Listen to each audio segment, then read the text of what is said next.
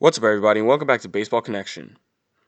So, apparently, ESPN is reportedly nearing an agreement to broadcast KBO games. The KBO is the Korea Baseball Organization. I mean, less than a week ago, people were talking about this and they were saying that, the negotiations were about to fall apart and they were dead. But it was reported just a couple days ago that a deal is actually nearing completion.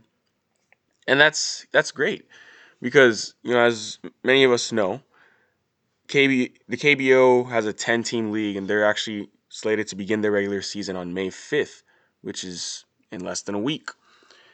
And that's a bit more than 5 weeks after the initially scheduled season opener, which was March 28th. But obviously, the world has been dealing with the coronavirus pandemic. But the KBO is going to start next week. They're going to begin without fans. And the league is discussing a plan to gradually allow fans back into stadiums, beginning with 20 to 25% capacity and then incrementally increasing from there.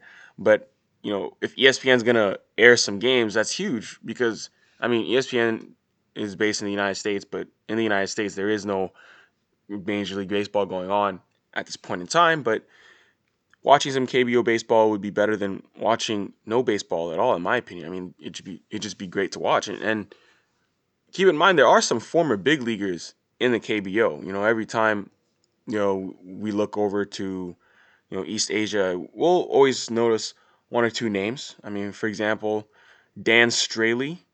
He's probably like the biggest name, former big leaguer who's pitching over there. He's playing with the Lotte Giants. We also have Tyler Saladino, the former White Sox utility man. He saw MLB time with the Brewers from 2018 to 2019. He goes to South Korea for the first time at 30 years old. He's playing there.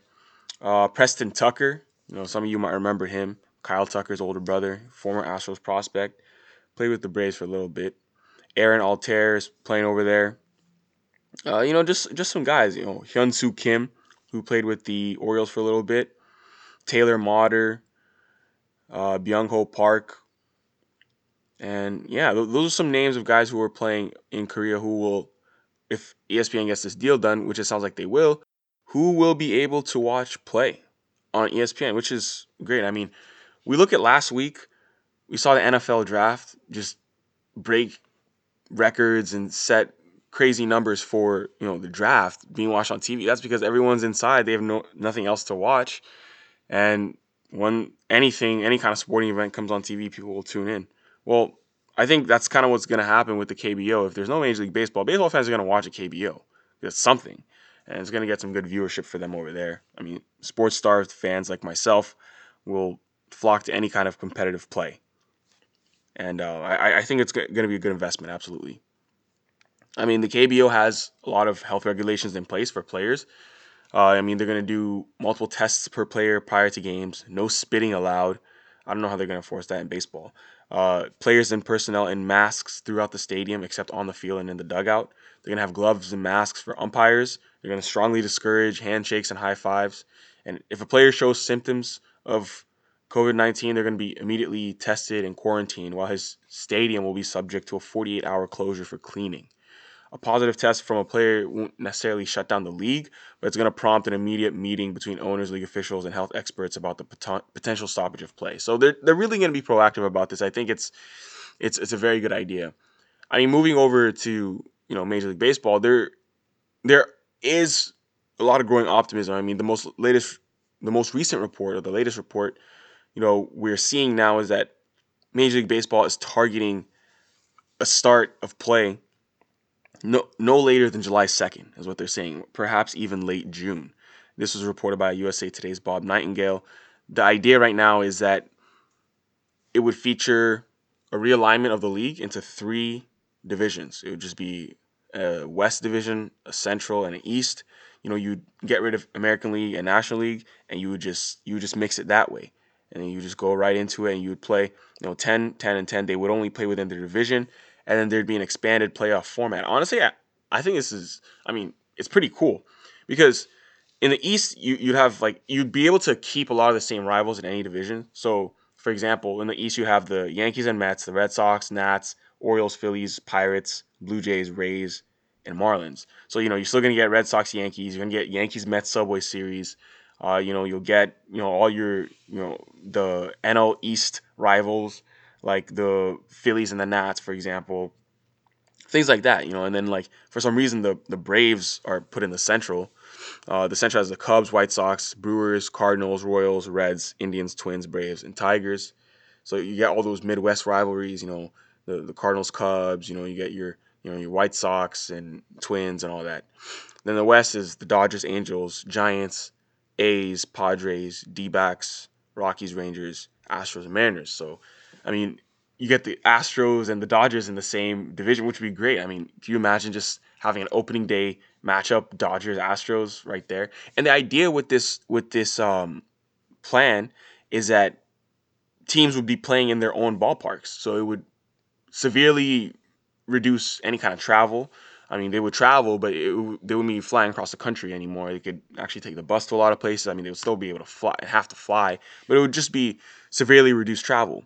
So they're saying it would be at least 100 regular season games, and yeah, the plan would be to play with no fans in the ballparks, but then as the season moves along, maybe potentially having some fans in the stadium towards the end of the season and for the playoffs. I mean, obviously this is still a plan, but a lot of sources are saying it's all coming together, and they're very optimistic. And I mean, one of the main benefits of playing in the major league cities is that players are going to be able to live with their families. A lot of high profile players, obviously Mike Trout said this, that he doesn't like the idea of playing away from family, and this would obviously alleviate that concern. So there's a lot of optimism right now among executives that they could settle their differences in a negotiation. I mean, the biggest concern right now is money, because obviously players have already agreed to take a pay cut for this year, but owners might want to divvy that up even further because they're going to lose a lot of gate receipts, parking, concessions, and all that from not having fans in the stands. They're going to lose a lot of revenue from what they would get if fans were attending.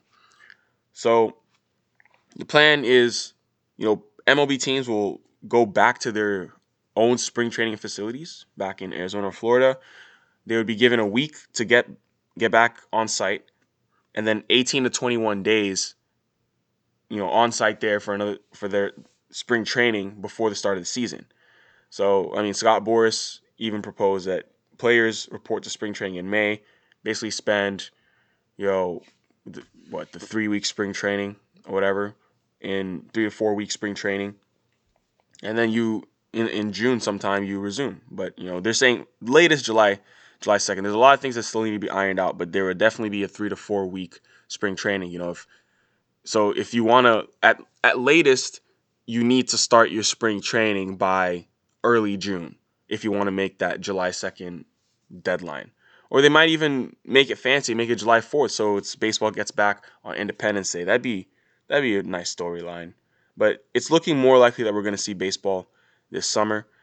I'm gonna go ahead and be optimistic as well because I want it to happen. I want to see baseball. Obviously, everyone needs to be safe, but you know, as long as they do this in a wise fashion, and it sounds like they're trying to, I'm all for it. But that's gonna do it for today. Just a little update for you guys. If you enjoyed this, please share it with someone who'd be interested, and we'll see you next time on Baseball Connection.